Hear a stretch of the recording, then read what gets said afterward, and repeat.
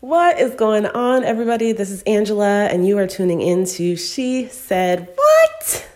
This is episode 3, and I actually asked you guys in a poll through my social media what you guys wanted to hear next on the podcast. Did you want to hear more about the motel story? If you don't know that, you definitely want to head over to my social media. Or if you guys wanted to learn what my biggest life lesson has been over the past 31 or 32, again, still don't know, years of my life. So I am going to be doing more of that and kind of seeing what kind of content you guys want me to bring to you. So biggest life lesson won by a landslide, which I'm really excited to talk about because it's actually a funny and ironic life lesson, I guess. It's a funny story. Well, it's not, it wasn't funny during the time, but it's funny looking back now.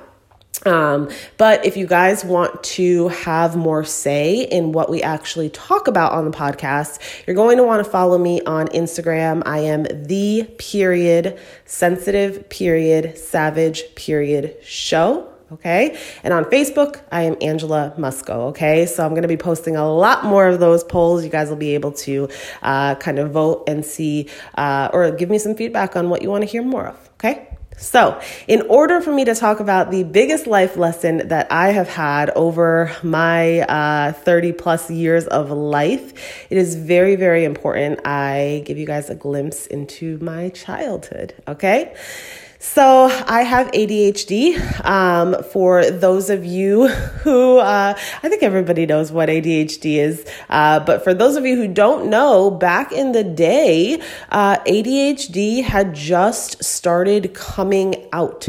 And when I was a kid, my parents didn't know very much about it. I remember there being, some sort of stigma. I obviously don't remember as a kid the stigma around it, but even as a teenager, when some of my friends were diagnosed with ADHD, a lot of people thought it wasn't an actual anything. They didn't believe that ADHD was actually anything. There's a lot of people actually that still believe it, and it is something, let me tell you.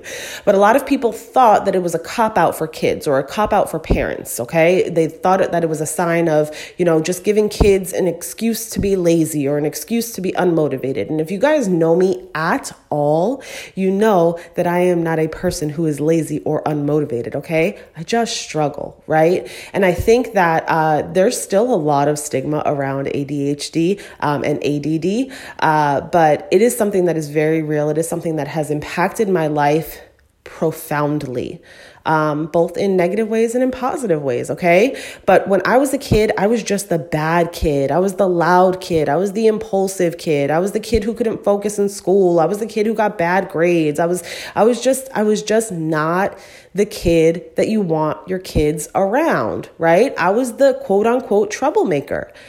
And I remember being a kid, and I remember being very confused as to why I was getting in trouble for a lot of different things.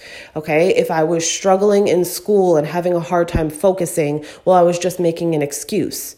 I knew what was going on in my body. I knew what was going on in my brain, but I couldn't, as a child. It's very hard as an adult to even explain how ADHD affects me. Obviously, I've learned a lot about myself. I've learned a lot of coping mechanisms. I've gone through it, so it's easier now. But when I was a kid, I did not know how to express to people that some of the things that were happening were out of my control. And what happened was, I started to not care anymore because it didn't matter how hard I tried to make friends. Okay. It didn't matter how hard I tried in school. It didn't matter how hard I tried at home. It didn't matter that, some days I would forget my lunch, or I would forget, to grab my coat on the way out, or I would forget to, I would literally wear like mismatched shoes or whatever. And my punishment was no lunch. My punishment was no coat. My punishment was whatever. Those are obviously very dramatic,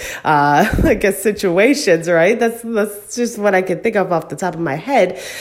But it was because I struggled with focus, and because I struggled with keeping everything together, and because I was always on step M, like LMNOP, before I could even go to step, get through step A, B, and C, right? And I would go back, and then it was just a chaotic mess. I was constantly in some sort of trouble, okay? And again, My parents had no idea really what ADHD was. When I got diagnosed when I was about 25, my mom was like, oh, wow, like that makes a lot of sense, right? Oh, maybe I was like 27 or 28 when I got diagnosed. When I had the conversation with her, it made a lot more sense, okay? So this wasn't something, please don't mishear me on this. My childhood wasn't terrible, okay, compared, right? I'm going to talk about some things that I actually went through, but I in no way blame my parents. I in no way blame anybody. It just wasn't something that was known back then, right? So what started to happen as I got into like my preteens and my teens is I just really didn't care anymore.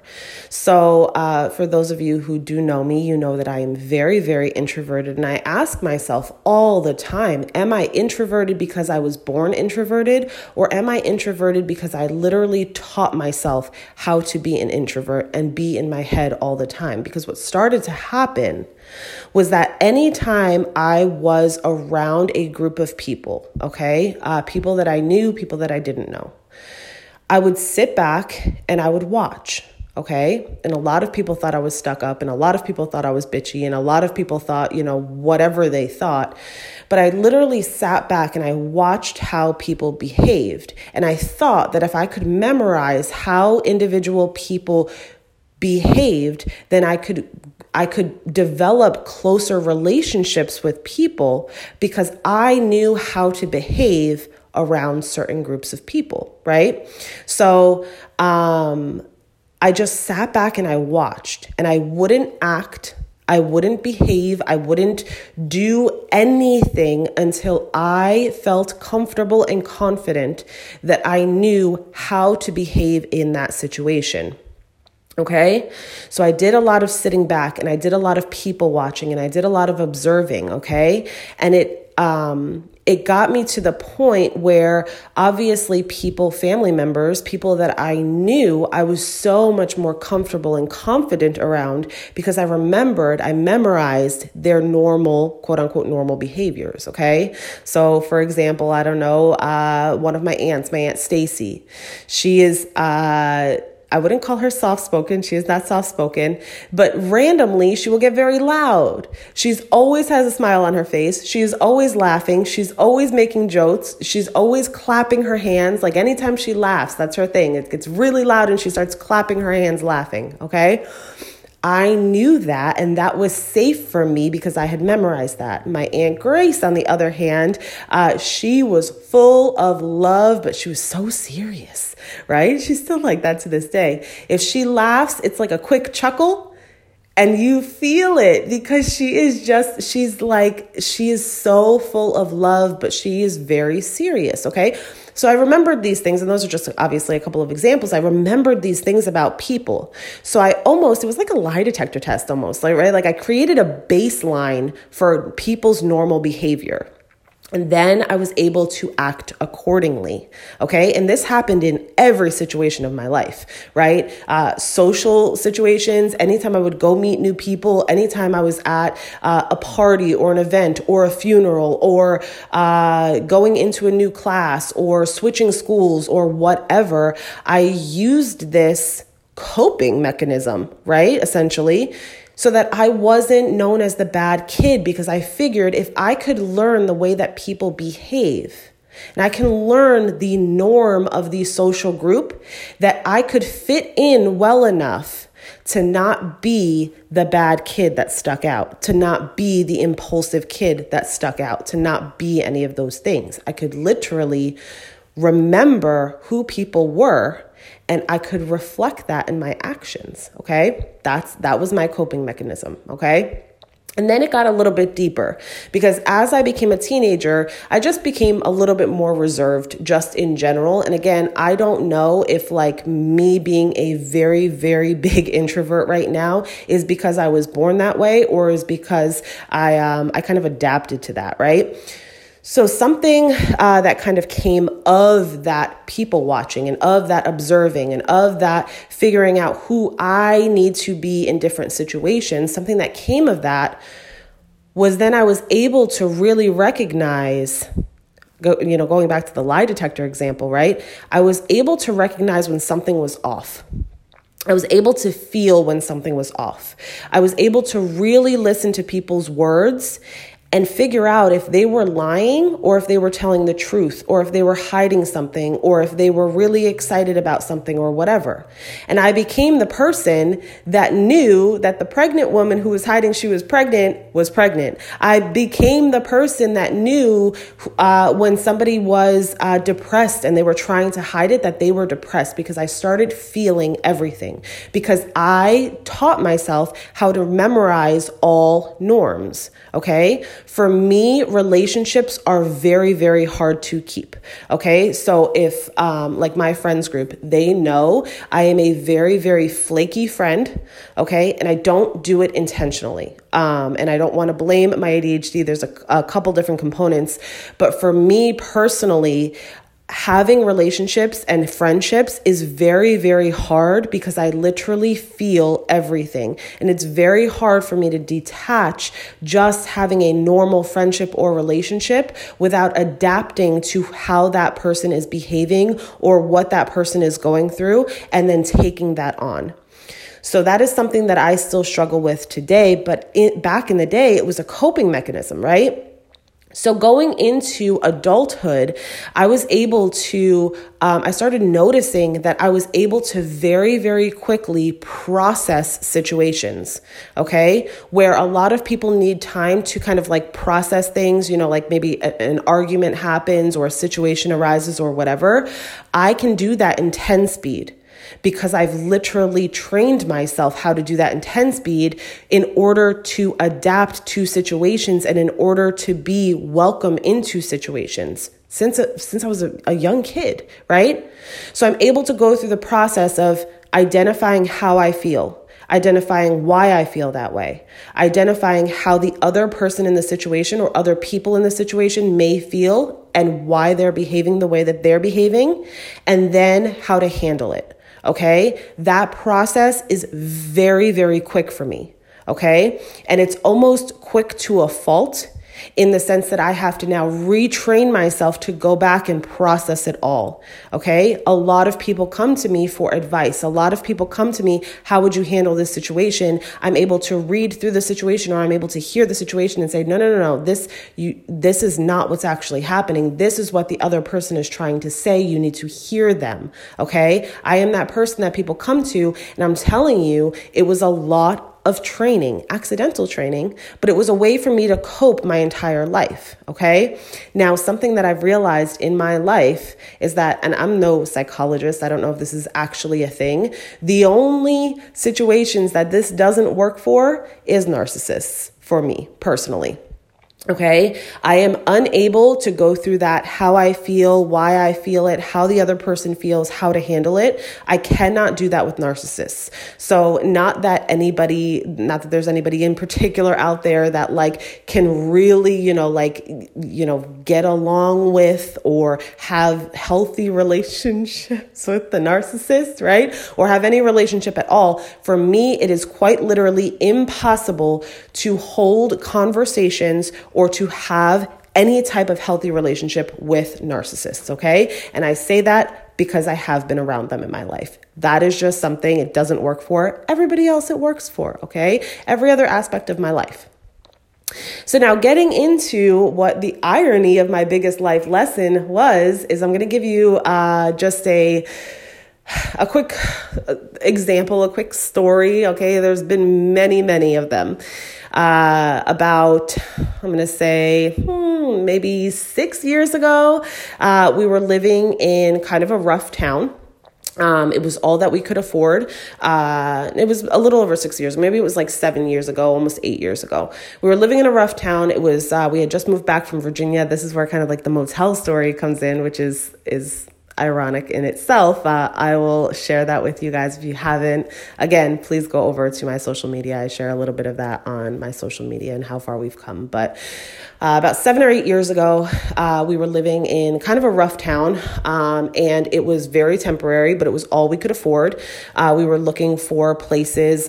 We decided to live there for a year. We were looking for places in the county that we were in, good school district, safe neighborhoods, stuff like that, something that we could afford. So we had taken a year to live in kind of like this rough neighborhood so that we could afford to stay there and save up something so that we could get Ariana into a good school district because she would be starting school the following year. Now, when we were in that neighborhood, for the most part, people left us alone. We were in a small house. It was kind of on a hill. You couldn't really see it from the road. But our car was parked right on the street. And one day we went out and we noticed that somebody had thrown a brick through the window of our car and had stolen our iPod. Okay, so now for those of you who don't know, that was actually very emotional for us. Not the fact that the window was broken, which made us very upset, pissed us off, quite frankly. But for those of you who really don't know mine and Mo's story, when we started dating, we had nothing. We had no money, we had nothing. So we would go on drives in that car and we would just listen to music. So that iPod that they had stolen was literally years of our life, our favorite songs, memories, all of that kind of stuff, playlists, because we couldn't afford to go on dates. We couldn't afford to do that kind of stuff. So we literally would drive around and listen to music. So that was very upsetting. Mo was upset for a lot of different reasons. I was more like the sentimental upset, I guess. But I remember thinking when I was able to like actually process what happened, because I really couldn't believe our car had gotten broken into for an iPod, a really old iPod, by the way. It was a crappy iPod. It was an old iPod. But once I realized, like, what had happened, Mo had cleaned up some of the glass. We had called the police, I think. I don't remember exactly how we handled it. I don't remember, but yes, we definitely called the police because they don't do anything for that kind of stuff. It's your job to fix the window. And that was obviously something that now we barely had money to, just live in general. And we're trying to save up to, move and get Ariana into a school district. And now we have to fix our car window because it was our only car and our only way for Mo to get to work, right? So I remember my friend Jackie was there, and we went back into the house. I think we were waiting for the police, and she had said something along the lines of like, that is so crappy. I just hope, like, I wish bad things upon that person. And I don't remember exactly verbatim what she said. I just remember looking at her and I said, no, I don't, because quite frankly, I feel really sorry for that person to have to break into somebody's car and steal an old iPod. And that's the way that they have to, that's the way that they can get something, right? Because, they may or may not have had the money. We never found out who it was. But if that's the lifestyle that they lead, where they feel the need to steal from other people because that is the way of, getting the things that they want in life, I pity that. I feel sorry for that. And I would never want anybody to feel sorry for me. So I kind of look at that as like the worst thing that you can think of somebody, right? And I said to her, I was like, what really upsets me is I know that we're not in this position right now. I just know that, maybe one day in the future we could be in this position where, had we caught him trying to, break into the car, and he really just wanted the iPod that badly, I would rather have just bought him one, right? And again, we were in no position to even think about buying anybody else an iPod, right? Like we were trying to feed our family, right? But that was just the process that went on in my head. And really from that point on, just being able to really recognize the fact that I have a gift, and I don't know if it's a natural born gift. I don't think so. I think it's more of literally training myself how to adapt, of empathy. And I think that empathy is something that not a lot of people have, unfortunately. But for me, empathy is something that I know nobody can ever take from me. And that is really, really powerful for me to just know that my level of empathy and my level of compassion and understanding for somebody else, even though I may be upset, even though I may be impacted negatively, even though XYZ, my ability to empathize with people makes me, quite frankly, who I am. So my biggest life lesson with all of that and the irony that comes in with it, going from being the bad kid who doesn't listen, who doesn't focus, who, just is a troublemaker, is loud. The biggest life lesson that I have learned with every situation in my life is how to listen to understand. And I say that because I think that listening requires much more than words. It requires understanding actions and hearing. You cannot hear somebody unless you listen with your heart, okay? And I think that, especially from that moment on, and there's been time after time after time after time where I've been able to have that empathy. And don't get me wrong, I am nowhere near the perfect person. I am nowhere near, I don't always respond to situations exactly how it should in a like you should in a textbook or whatever. I am nowhere near a perfect person. But something that I appreciate from my entire life and going through the process of adapting with my ADHD and just not wanting to be the bad kid is really learning empathy and really learning how to listen to understand as opposed to listen to respond, and really learning how to listen to words instead of just hearing words. Okay? You have to listen and hear and feel with your heart in order to understand. So a lot of a lot of miscommunication happens, right? It's like the way people say, don't have serious conversations over text, right? It's because we're reading the words, or we're just hearing the words that are spoken, right? In any situation, right? But how much different would life be if you really, really listened?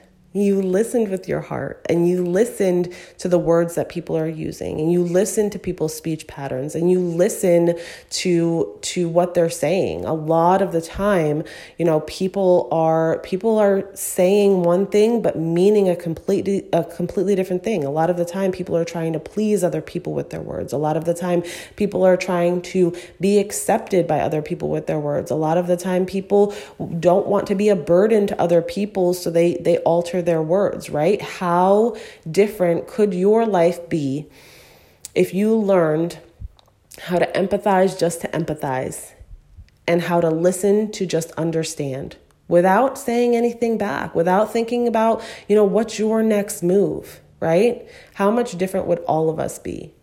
And it just kind of goes back to, I think, just carrying on the fact that I think it's just so important in my adulthood to always be the person that I need, or to be the person that I needed when I was a kid, right?